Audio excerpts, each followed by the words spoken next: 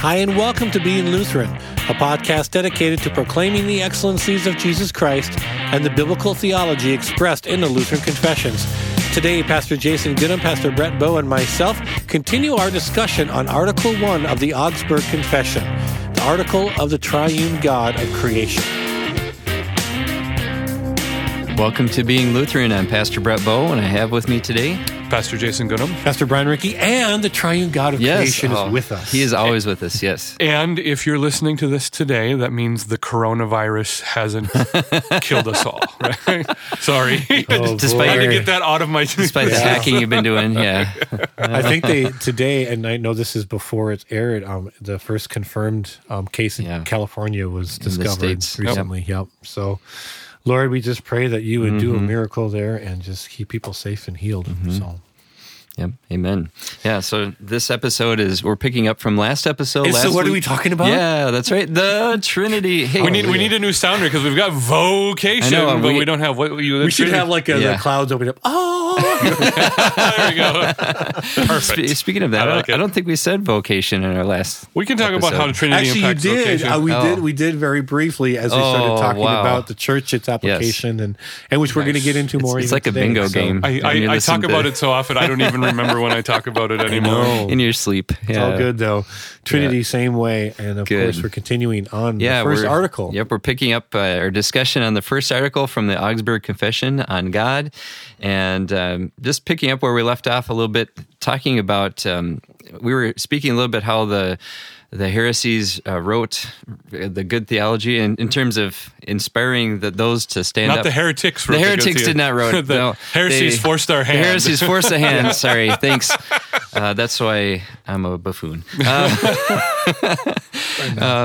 But thinking of the Council of Nicaea, and let's go from there and pick up. I think it'd be wise for us to clarify Nicaea versus the Constantinople. Sorry, the Constantinopolitan Creed that we call the Nicene Creed. So maybe a little history on that. So Council of Nicaea, we touched on this way back in the day when we covered the three ecumenical creeds held in 325. Those are hardcore listeners that remember that. If you've been around for this long, or somebody who's binging on it. I have so much respect for you right now, your patience and long suffering. No, the Council of Constantinople was called by the church at kind of the request, the demand of Emperor Constantine, who really just wanted no divisions in the church. He's like, you guys need to hammer this out. And so they called the Council of Constantinople. And the reason why they needed to have a council is this guy, Arius, who happened to be a really popular heretic. Arius was known for not only teaching that Christ was the highest created being, and was not divine, but for putting his theology to music, which Arius is credited of being the founder of the CCM movement. Views expressed by Jason Goodham are not that of being Lutheran. What you have is there's Arius and 90s Christian contemporary. And even some of the newer stuff too. But and his chief opponent was of course Athanasius, who was just really passionate about this and kind of picked up the work of Tertullian, because Tertullian was very passionate about the Trinity as well and expressed that well. And he didn't live long enough to go to the Constantinopolitan. I know, I can't say it. I feel like I'm speaking in tongues or something. But he wasn't able to go there. But it was just the work that he began in fleshing this out in response to some of these heresies brought forth what we call our Nicene Creed. But and so the Nicene Creed wasn't the official declaration of the Council of Nicaea, just like the Athanasian Creed wasn't officially written by Athanasius. Exactly. And I have heard a Latin pronunciation of his name, which is Athanasius, and that sounds kind of awesome. But what you come out with this is the two most succinct statements on the Trinity that we have. Nicene Creed is good. Athanasian Creed is definitive. And what it amounts to being is that there is unity in the divine essence and that there are three persons but one God. Yeah, Amen. Right. That's what it ends up Preach being. it, brother. Yep. I love the poetical part of the Nicene Creed. Yep. Yeah. God of God, light of light, very God of very God. Yeah. Yeah. And there's a cadence to it. And yet there are not three gods but one God. Yet there are not three Almighties but one Almighty. You know, that little phrase you've been using, Brian, sounds like has that cadence about it. Yeah, it's something that God put on my heart early on. Yeah. I just want to qualify. It's very possible I could have borrowed it, stole it from a book I've read, because I've read a lot of books about the Trinity, but it's something I've developed and I use on a regular basis. And even when I open up the service, I pray in that way. Like, God, we thank you for who you are. You are the one God of heaven. You are Father, Son, and Holy Spirit. You are the one God of creation. Just getting that aspect in there in our prayers and in our thought process of who God is important. And I think a lot of people don't really understand how prevalent these heresies that existed back in the early church is still alive today. Yeah, right. You know, I remember going through a new members class, and I love this particular young man, and he grew. But as we were talking about the Trinity, and we were talking that Christ had no beginning and no end, he looked at me and was like, "Oh, I've never heard that before. I thought Jesus was born on Christmas." And, you know, it kind of woke me up a little bit to think that, you know, I can't just assume that people understand the person of God and the Trinity. Just to clarify, Jesus was born on Christmas. He was, but like that, literally he was beginning. December 25th. His beginning was, you know, like a Mormon would view. Yeah. And right, Arius. Yeah. Jesus as well. existed from time eternal. He was not created. Yeah, and that's what I expressed to him. And as I expressed the eternal nature of God in Christ Jesus, fully God, fully man, our Lord and Savior, he's like, I've never heard this before. You know, and this person honestly had been going to church since he was a young boy. Right. And so don't assume that people understand the Trinity in the way that this beautiful confession expresses. We have to continually teach this and keep it in front of our congregation members. Absolutely. And really, maybe where we talk about it now, we can get into the specifics of what is confessed, but kind of eventually what we're going to say is just go read the Athanasian Creed, because it does it best. Probably the one point of clarification that is brought up here in the Augsburg Confession, the first article, is that a person is an entity that subsists of itself, but the three persons of the Trinity are not separate entities apart from God. You know, and so you kind of get into some philosophical language that needs to be cleared up. You have the word essence in there, and subsistence. Yeah. And so, you know, if you want to have fun with St. Patrick's bad analogies from Lutheran satire, the three persons of the Trinity are not the different modes that God shows up in history from time to time. That's modalism, Patrick. Amen. Yeah. Shout out to Lutheran satire. Partialism, Patrick. You know, and the three persons of the Trinity are not one-third God, each adding up to a whole God. They are three persons in one God, Trinity and unity and divinity, and all of those fun things. And beyond that, if we simplify it any further, we're going to become heretics. And you don't want to be that. You don't want to be a heretic. No. You can quote me on that. And even though we're laughing about Lutheran satire's you know, video on the Trinity, it's actually really good. It's great. It's extremely instructional, and I play it for my confirmation students. Oh, nice. And we start talking about some of the different things and things that we take for granted in trying to describe God.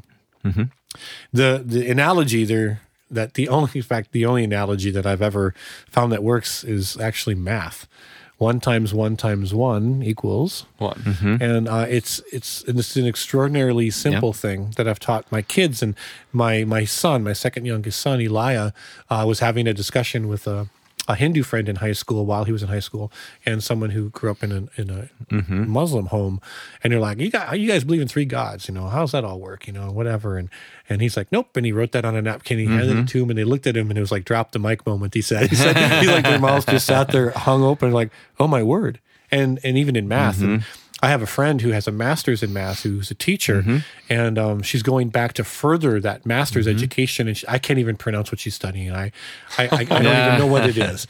And she said it's so interesting that it all comes back to a similar pattern, that even in math, you see the design of the great creator God. And that math analogy is superior to the water analogy, and to the apple analogy, and to the 3-leaf clover analogy, and to the Voltron analogy. Voltron.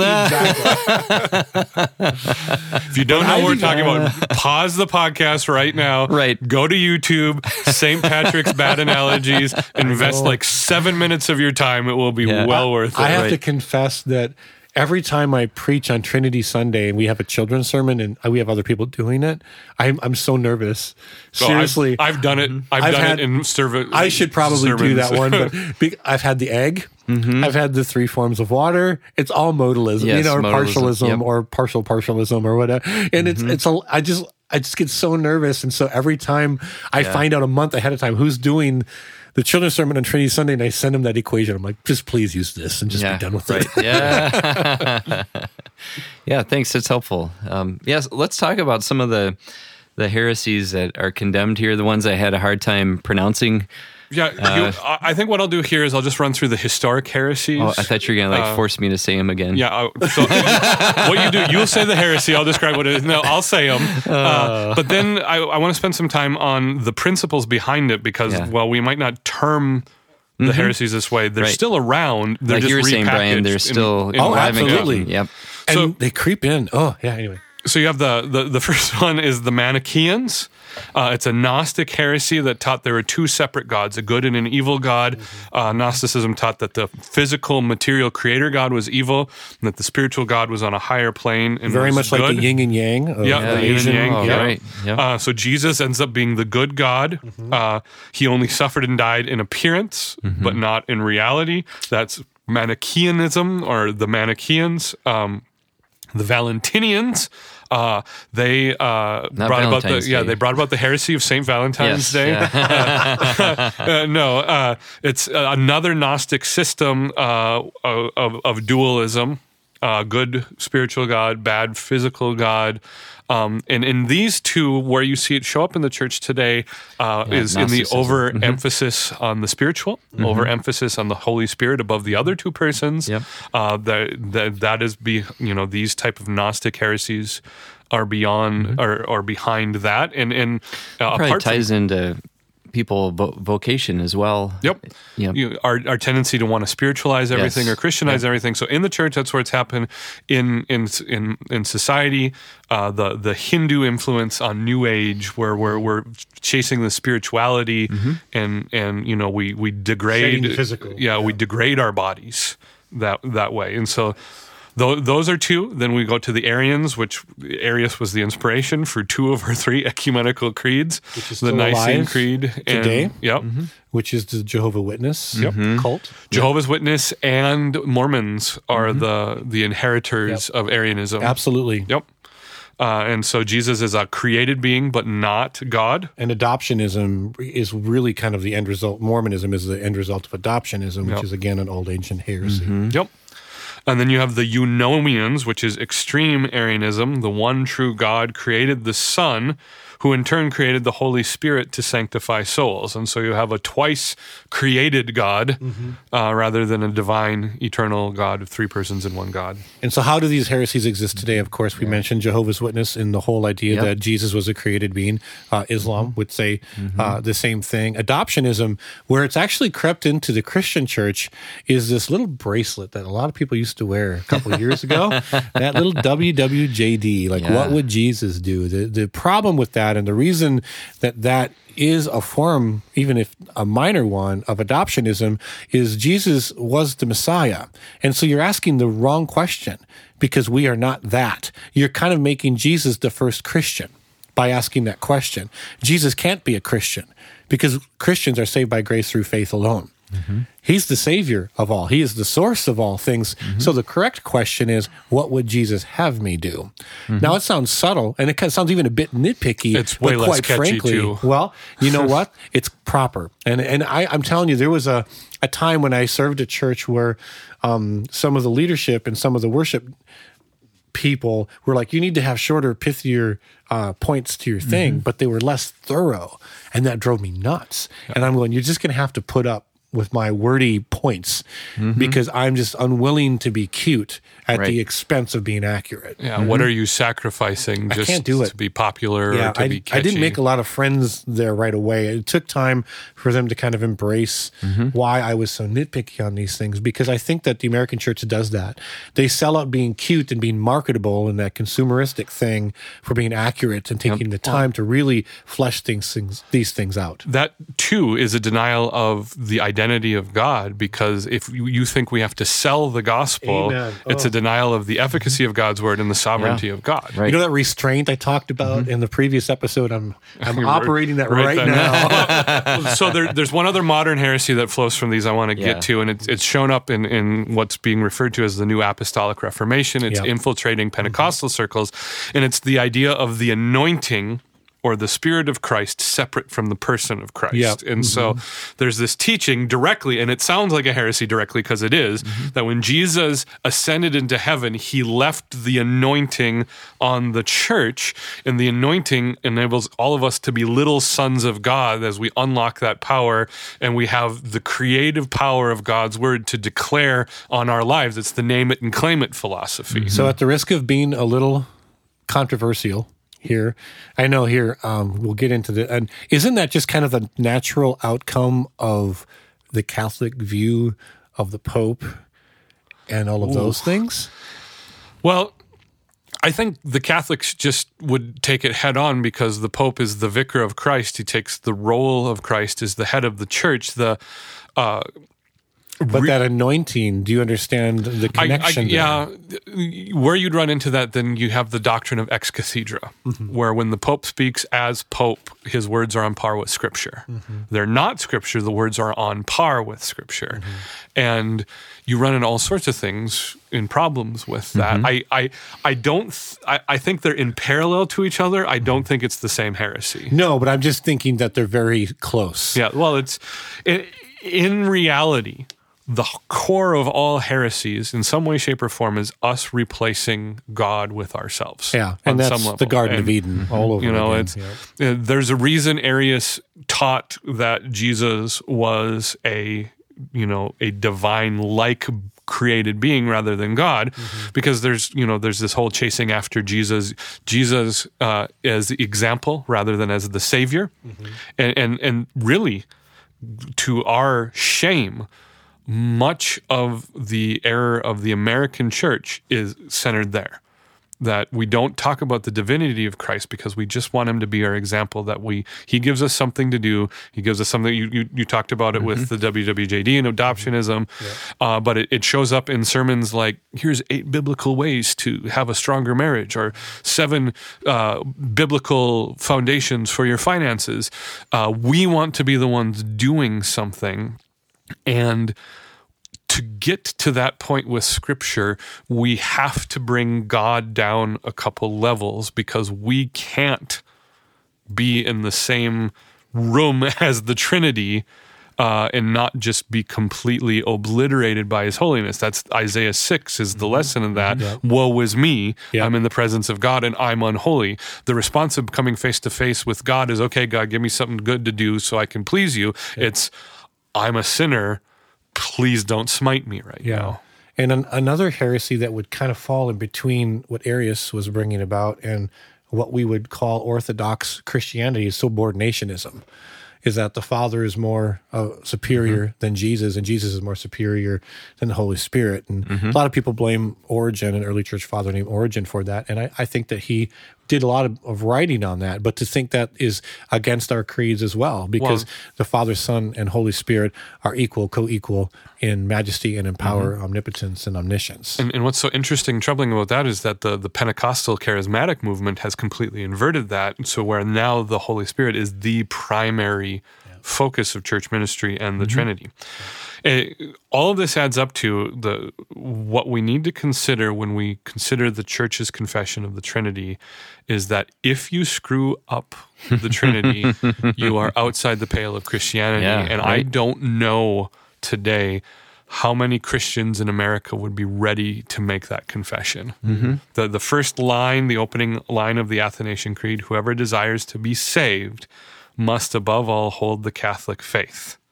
and then it's the Trinity. Because I know that was part of our ordination vow, all three of us. Right. That we ascribe to these creeds and what they say. And you got to take that seriously. I mean, just thinking through what you are ascribing to and being able to articulate and dialogue at least coherently about these things. Yeah. And I think that again, and I don't mean to just continue to take swipes at American Christianity, but I do believe there is a lethargy in this area. Mm-hmm. There's a lethargy, there's the addiction to ourselves, and it's really sobering to stop and think, do I believe that those who do not confess the Trinity are outside the boundaries of Christianity? And there's a modern movement, and it has been for at least a decade, maybe 2 decades now, of reconciling evangelical Christianity with Mormonism. And I would be willing to bet that right now a majority of people in American Christian churches believe that Mormons are just another Christian denomination. I think there's a lot of people that believe that. Yep. You know, they look like Christians, they talk like Christians, and this is a problem because if any part of the Trinity goes, our salvation goes with it. That's the confession of Scripture. If we lose the holiness and providence of God the Father, if we lose the divinity and the humanity of God the Son, and if we lose the ministry of the Holy Spirit, any part of that goes, we cannot be saved. We're not really worshiping the God of the Bible. No, we've created a new God for ourselves. We've fallen into the same error as Aaron at Mount Sinai and as Jeroboam the first in setting up the worship centers at Dan and Bethel. Is we've created an image and says, this is the God who did all this for you, and except there's no correlation between those golden calves and the actual identity of God. So I know we're kind of kicking against the end of our time, but I think this is a good question. How do we address this with other brothers and sisters in Christ? How do we deal with people who wouldn't agree with what you just said? It's like, I don't need to believe in that exactly. I believe in God and that Christ is my Lord and Savior. How would we effectively and lovingly deal with someone like that? I think it takes a conversation. There's not a trump card that we can play. But it's gently and pastorally, from our perspective, sitting down and explaining to them, okay, tell me what you believe. And either it's you actually believe the same thing as me, you're just not stating it in explicit terms, or you believe this is what Scripture says. They don't line up with each other. And again, in these areas, the first thing that evaporates isn't our concept of God. It isn't anything but our salvation. If we lose the Trinity, salvation goes with it. Yeah. And that should be troubling to enough people to at least be willing to have that conversation. I don't know if you agree, Brett. Yeah, I do. No, I think it's really important. I had a friend where I had a similar conversation, but don't need to get into that. But with that, great job. We have to speak the truth in love. Absolutely. But that love, boy, has to be saturated in that conversation. So Isaiah chapter 61 verse 1 is one of my favorite veiled Trinitarian references. It says this: the Spirit of the Lord God is upon me, because the Lord has anointed me to bring good news to the poor. He has sent me to bind up the brokenhearted, to proclaim liberty to the captives, and the opening of the prisons to those who are bound. Amen. Thank you for joining us. Please look us up on the web at beinglutheran.com. Also, invite a friend to check us out on Spotify and iTunes. Please tune in next week as we look at an Old Testament passage that reveals, in a veiled sense, the triune God of creation. God bless you and have a great week.